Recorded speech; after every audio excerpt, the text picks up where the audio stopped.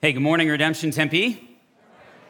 Hey, my name is John. I'm one of your pastors here, and it is great to be with you all. Great to see you guys, as always. Great to worship with you guys, and it's always great to open God's Word and hear from the Lord together. That's what we're going to do today as we continue our series called Life in the Spirit in Romans 8. Today's Mother's Day, though, and so I want to say Happy Mother's Day. It's a day that we want to honor moms. My mom's here in this service, so Mom, Happy Mother's Day. You get this shout out from the stage. So Happy Mother's Day. With that, we also just want to acknowledge the reality that this day is a really joyous day for a lot of people, and it's a happy day to celebrate. And for a lot of you, it's also a really complicated day, and it's a day that is filled with pain because of all of the various stories that are represented in this room. And so we just want to acknowledge that. And with that, trust God in it to know that moms are a gift from the Lord. And we're here because of moms, and so Happy Mother's Day to you all. My son was dying because something in him was killing him. It was the night before we left for our family vacation to the beach like we do every summer. And Marika and I were packing the car. We were going in and out of the house. We were putting all the beach supplies in the car, getting loaded up for a week vacation at the beach. And so while we were doing that, our oldest son, Wyatt, he was inside, sitting on the floor watching TV. He was 2 years old at the time. And as he's sitting on the floor watching TV, we're just finishing packing the car for vacation, about to close the trunk, and we hear Wyatt start crying. And not just crying, but we hear him screaming. And so we rush into the house, and we try to console him. We pick him up, and we say, Wyatt, what's wrong, buddy? What's wrong? What's wrong? What's happened? And as a little 2-year-old, he says, "Scorpion sting me." And so Marika and I, we start to panic. We're like, oh my gosh, did a scorpion just sting him? And so we start looking around frantically. Can we find the scorpion? And so we're searching, and within a minute, we find the scorpion under the sofa right behind him. And within minutes, his reaction began. But his reaction to the venom that was in his body began to turn fatal. And so we call poison control, and as we're on the phone with poison control, Wyatt's eyes start going crazy. They start going back and forth, super fast, almost like in a movie when someone's demon-possessed. His eyes are just going wild, and he's drooling all over the place. He's just salivating, and he's drooling, and he's thrashing around. He's inconsolable, and he's screaming because the venom in him was killing him. There is something in you that is killing you. And it's like venom, and you all feel the pain, and it's as if you're suffocating from it. And you wonder, what can rescue me? Every single person cries out the exact same question. Is there something more powerful than the thing in me that's killing me? And it's not just you, but the Apostle Paul, who wrote Romans, asked the exact same question in Romans 7:24. He says, "Who will rescue me from this body of death?" And as we come to our passage this morning, we get the answer. Let's pray.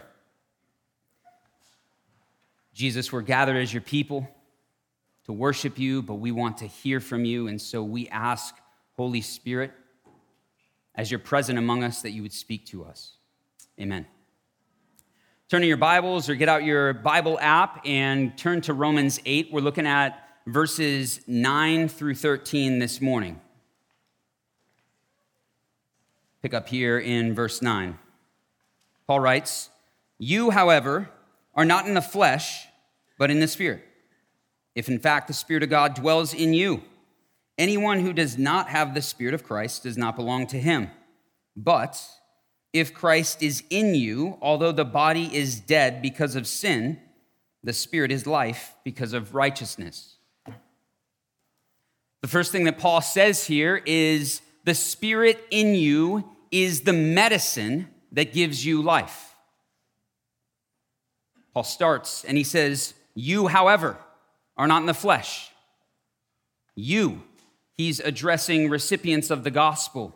And he says, hey, you're no longer in the flesh.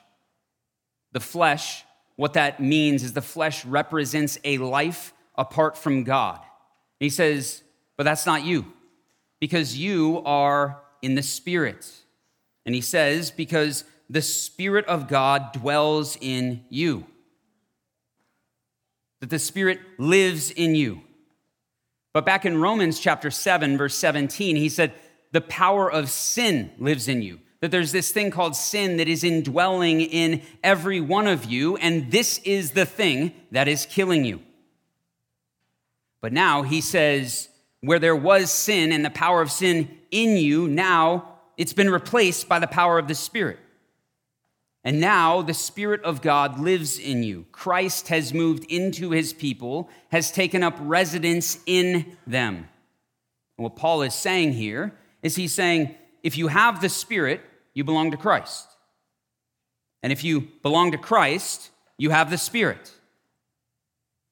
And he says in verse 10, but although the body is dead because of sin, that there's this death that he talks about. The body is dead because of sin. Well, apart from the Spirit in you, you are dead. You are in bondage to the thing that is killing you. The toxic venom is in you. But the Spirit is the medicine you need to live. Which is why he continues and he says, although the body is dead because of sin, the Spirit is life. The result of the Spirit in you is life, not death. The Spirit not only saves you, but gives you life. The life that it's talking about here is not just talking about eternal life, how long you will live, but how you live today. It is the life of the new covenant that was promised. And life in the new covenant is not just that your sins are forgiven. Yes, that is true. That is a part of it, but it is much more. Because life in the new covenant is where the Spirit of God moves into you and gives you a new heart and new desires and new affections. It is a life where you get to do what you ought to do because now you want to please God. And because of that, you can live as new creation people today. But I think there's something that happens. It's a mindset that oftentimes Christians can get into, where we will all of a sudden think like, hey, I believe in Jesus, and I know Jesus is going to rescue me one day, but his Spirit isn't really all that effective today.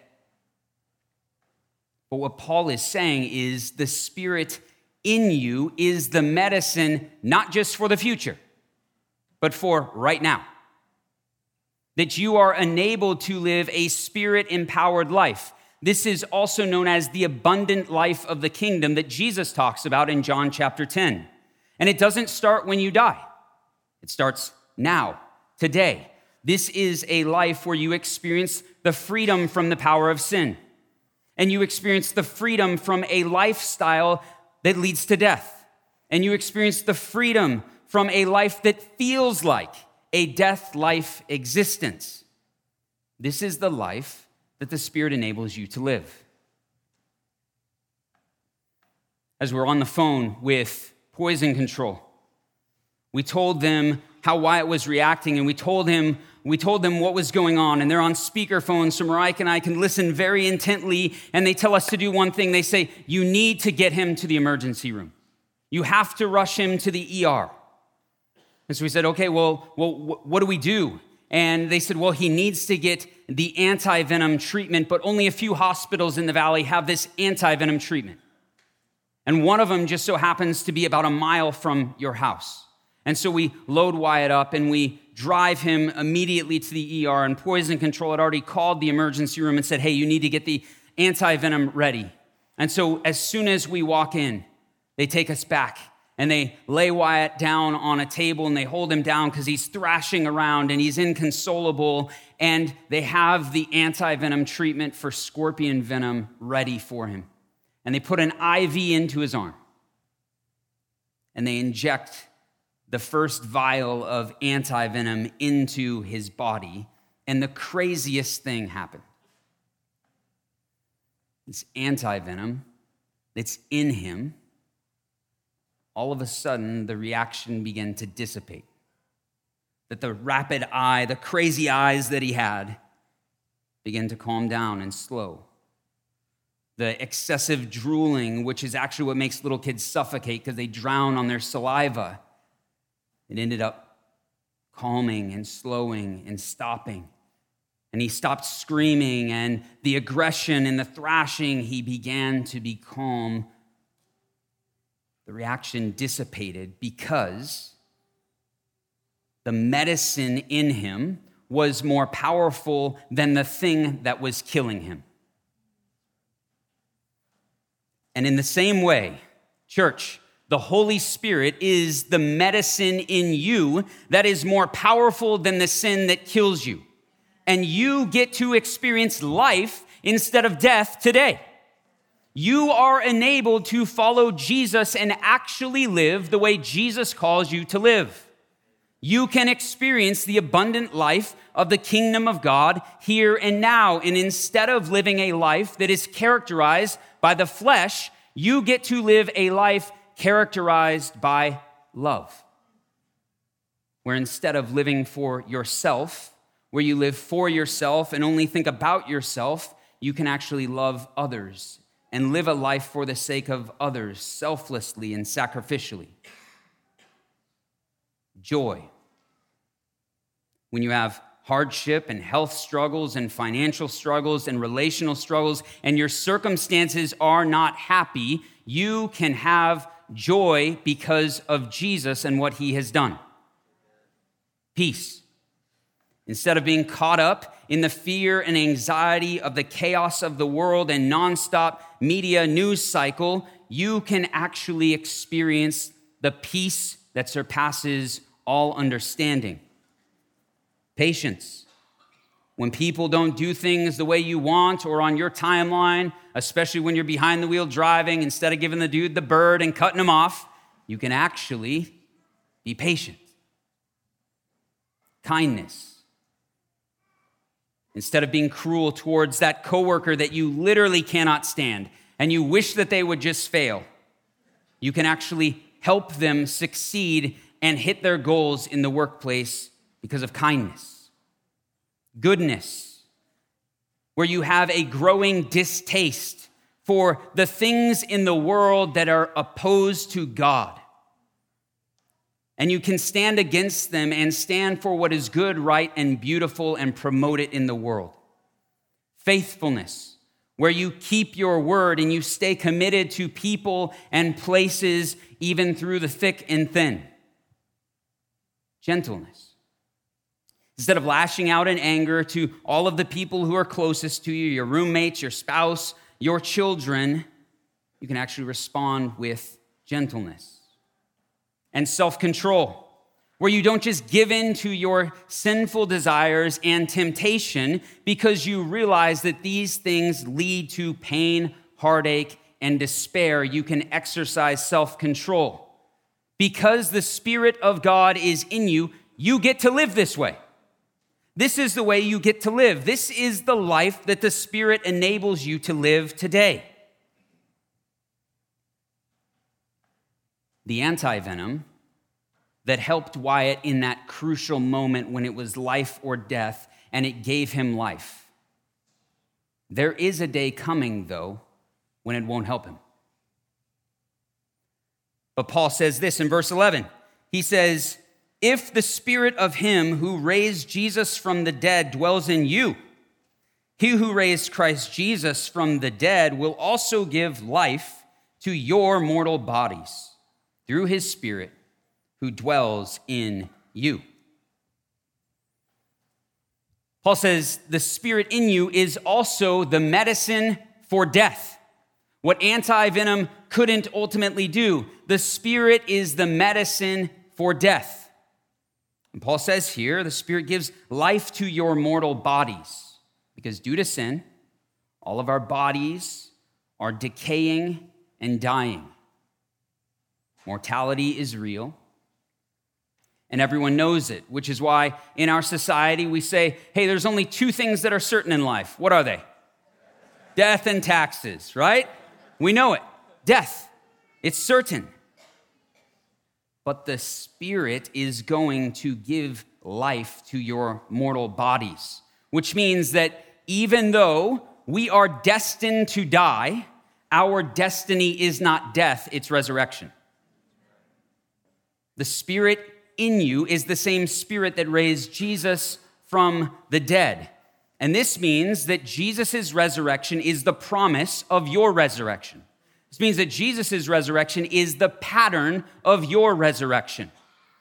And this is a part of the fullness of our salvation, that the bodily resurrection of God's people, we, God's people, indwelled by the Holy Spirit, we will be resurrected like Jesus was resurrected for life in God's renewed creation. This is the fullness of our salvation. This is where we are heading. But in this life, we know it. Experientially, we feel it. Decay and death. In this life, we experience decay and death. There's a theologian named Martin Lloyd-Jones, where before he was a theologian, he was actually a physician, and he famously said this: the moment we enter into the world and begin to live, we also begin to die. Your first breath is one of the last you will ever take. The reality of decay leading to death is in every one of us. That's sobering on Mother's Day, huh? Jeez. Happy Mother's Day. Oh. But the reality is, I think that there is something in our world that makes us feel this more than anything else. Cancer. Cancer touches and has affected every single person in this room.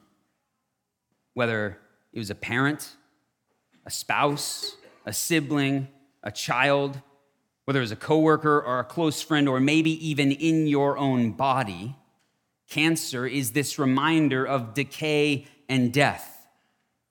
And while there are countless people searching and searching for a cure, the Spirit in you is the oncologist who says, there is a cure, because I will give life to your mortal body.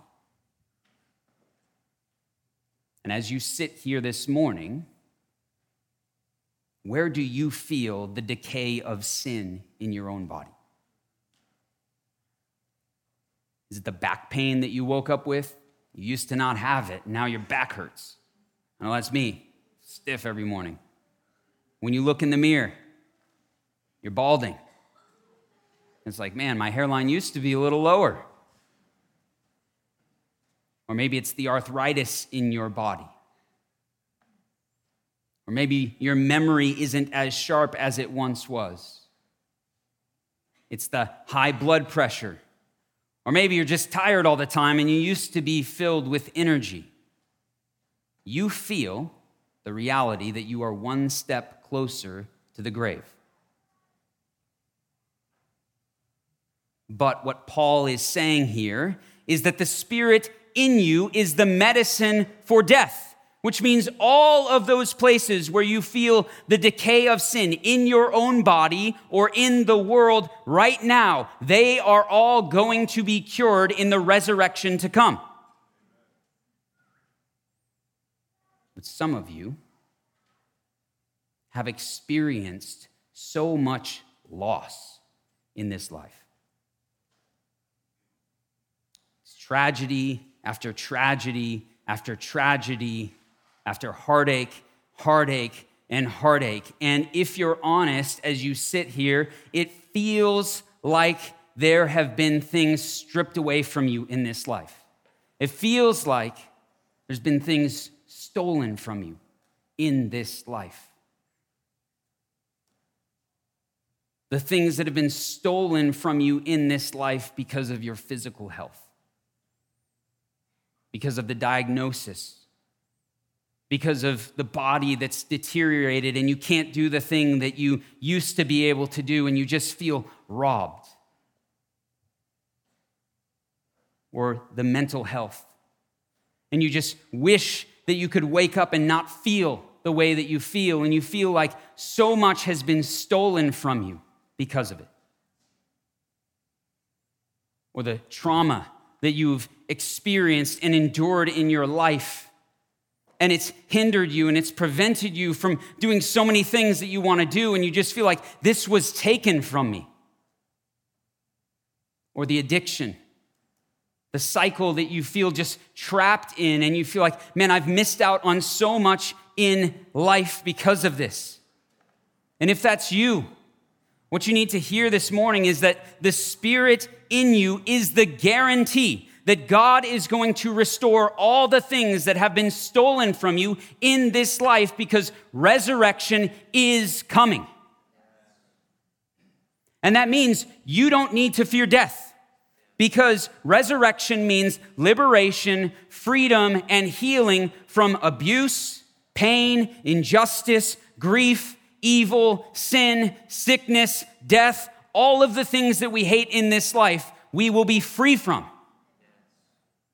The Spirit in you is the medicine that is far more powerful than anti-venom, because the Spirit in you is the medicine for death.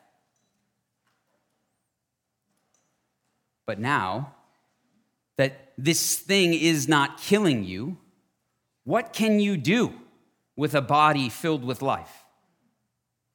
Paul tells us in verse 12. He says, "So then, brothers, we are debtors, not to the flesh, to live according to the flesh. For if you live according to the flesh, you will die. But if by the Spirit you put to death the deeds of the body, you will live."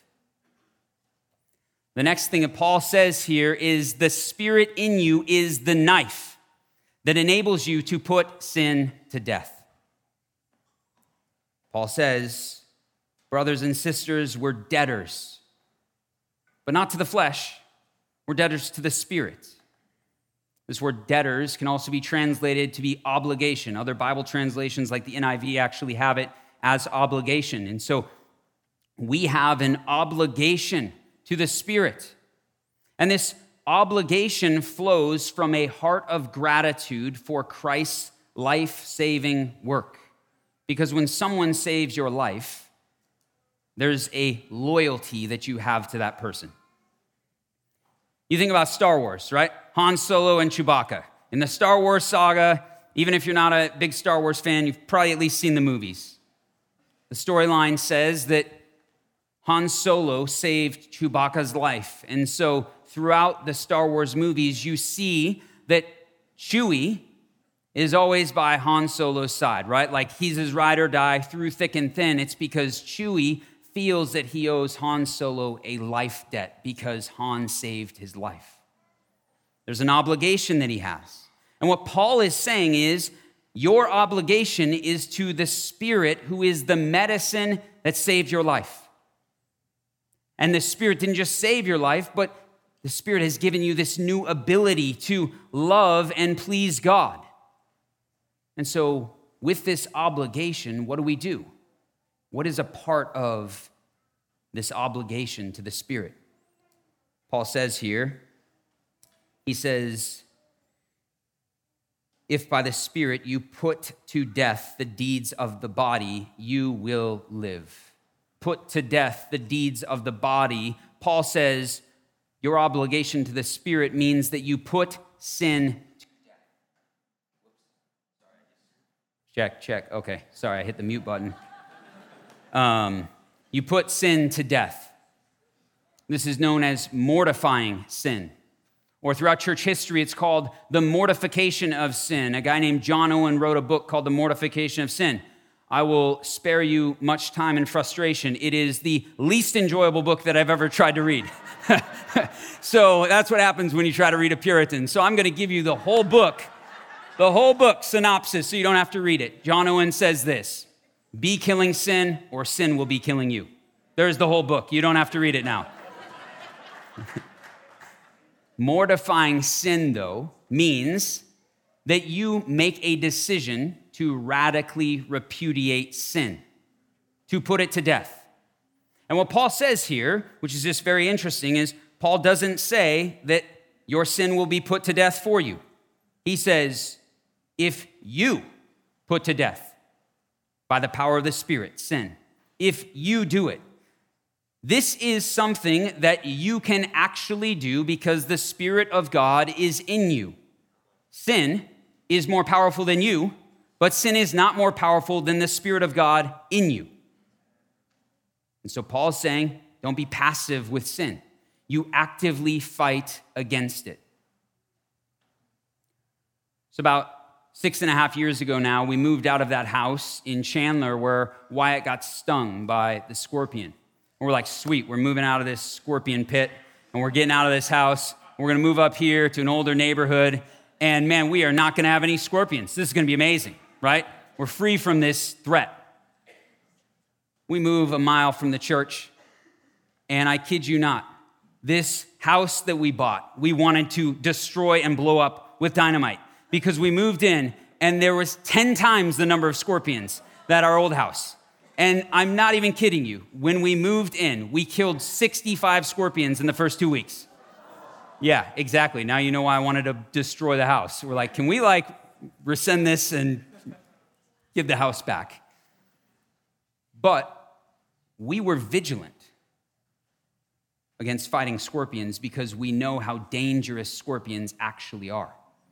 And so as soon as we started seeing these scorpions, we called our pest control out, and we're like, hey, you need to triple blast this place. Give us 3 times the treatment, whatever you got to use, get rid of these suckers. And so they did it. And then, we started this hobby. Some people hunt for elk and deer. We hunt for a different thing called scorpions. If you don't know, this is one in my yard. You take the black light. If you've never gone scorpion hunting, I'm going to teach you something outside of Scripture today. You take a black light, and as soon as you shine it on those things, they just glow from 100 yards away. You can see them. But most people, how many of you guys scorpion hunt in here? Oh, yeah. Okay. Yep. This is spiritual warfare. I swear these things are desert demons. I'm not kidding you. They're desert demons. So half of you know, the other half don't. But the half of you that scorpion hunt, you probably do it a little different than what we do in the Crawford home. Most of you grab a shoe or you get, a shovel or something like that. No, that's not how we do it. A knife is the weapon of choice for us to put scorpions to death. And so I'm walking around with a black light and a big old butcher's knife with my 3 boys in our neighborhood. And I guarantee our neighbors think we are off of our rocker. But they haven't called the police on us yet, so I'm surprised. But we go out, and man, we take a butcher's knife and we just stab them and start cutting them apart. And you're probably like, oh my gosh, my pastor is a barbarian. Hey, you know what? Maybe, but these suckers try to kill my son, so we're taking them down. So here's the thing, though. We start this hobby. When it warms up, right about this time of year, it's scorpion hunting season, right? Don't have to draw a tag to go hunting like all of you that hunt for elk. We just go in the front yard, in the backyard. And something interesting we discovered, though. Upon our blacklight hunting, not only was our house infested, our neighbor's house had way more scorpions than our house. And so I was like, wow, they got a serious problem. And so shortly after we moved in, I went over and talked to him, and I was like, hey, you guys have scorpions, you know that, right? And they're like, oh, we didn't used to, but yeah, we've got scorpions now. And I was like, well, do you guys have pest control? They're like, no, we don't have pest control. I was like, yeah, you might want to look into that. I was like, do you ever go look in your house with a black light? They're like, no. I was like, okay. So you've had scorpions though in your house, right? They're like, yeah, we've had a bunch of scorpions. We just kind of, kill them when we see them. And I'm like, wow, you guys are crazy. Your house is infested with scorpions and you are unconcerned and you do not feel threatened. But we know how dangerous these scorpions are. We feel the threat because they can kill you. And actively, we now fight against them. And because of that, we started having a more fun with our hunting. And we're like, hey, we're going to go sneak into our neighbor's yard with a knife and a light. And I'm really surprised we have not had the cops called on us yet. Because we got rid of all the scorpions at our house. So they just fled over to our neighbors. But here's the thing. We know the threat of scorpions. And so we actively fight against them. And in the same way that we put scorpions to death, the Spirit in you is the knife that enables you to put sin to death, which means you can actually put sin to death, which means you can actually have victory over sin, which means you can actually fight against sin, and you can actually resist sin, and you don't have to succumb to it because the Spirit of God is in you. But some of you, as you sit here, you're complacent when it comes to sin. You're actually like my neighbors who weren't threatened by their scorpion infestation because you're like, it's not really that big of a deal. There's grace that covers it. And you're actually treating sin like a pet instead of a threat. But Paul says here, be killing sin or sin will be killing you. And the Spirit of God that is in you says, I am the knife that enables you to put sin to death. But some of you, as soon as we start talking about putting sin to death, you feel trapped in sin. You feel enslaved in sin. You feel like you're in shackles to sin. And you've begun to believe the lie that somehow the sin in you is more powerful than the Spirit, and somehow the Spirit is powerless compared to your sin. Over the last 10 years that I've been in pastoral ministry, just meeting with a ton of people, there's something that I've found really interesting. Throughout the years, when I meet with people who are struggling with something or a habitual pattern of sin in their lives, I will oftentimes ask them, what does your prayer life look like about this thing? And the vast majority of people have said, John, I stopped praying about that thing years ago. This is the enemy's chief tactic to try to paralyze you in sin, to make you believe that somehow you are powerless and you are trapped in it. That is a lie. The Spirit of God in you says, I am the knife that enables you to put sin to death. The resurrection power of Jesus is in you. Some of you are going through life living, knowing that sin is a problem, but you're living life as if the Spirit is going to fight your sin for you and do it without you. But Paul says, you put sin to death by the power of the Spirit. What Paul says is, this is participatory. You actively fight sin with the power of the Spirit. And what that means is, without the Spirit, you cannot do it. But without you, the Spirit will not do it. Some of you hear this, put sin to death, and you get hyper-focused on your own individual sin, your personal sin. And yes, Paul is talking about that, but sin is so much bigger than just your own personal sin. Sin is cosmic in its scope. It has communal realities and communal dimensions to it. Sin is much bigger than that. And even for the bigness of sin, what Paul is saying, the Spirit in you means the Spirit in you all. The Spirit in you means the Spirit among you. The Spirit of God is here among us. Meaning that the Spirit is in all of you, and you all can repudiate sin and fight against sin. the cultural idols that are prominent in our society, you can resist them together as a church community. We live in a culture of greed and overconsumption. You can be a community of radical generosity. In a culture that is sexually hijacked and is overly sexualized, you can live differently, approach relationships differently, date differently, and have a different sexual ethic and not treat people as objects for your own selfish pleasure, but treat them with the dignity that God has given them. In a culture of condemnation that is so quick to write people off, you can be a community marked by humility where you remove the log out of your own eye before pointing the speck out in someone else's. There are some of you here this morning who, by your own words, you'd say, I don't know about this Jesus thing. I'm not a Christian. My girlfriend invited me. I came to see someone's baby dedicated. Or you know what? I'm checking out this faith thing and I've got serious questions. And if that's you, I'm so glad you're here. We are glad that you are here, that you're checking out Jesus, that you're bringing your doubts into this building. And what I want you to know is we would love for you to keep coming.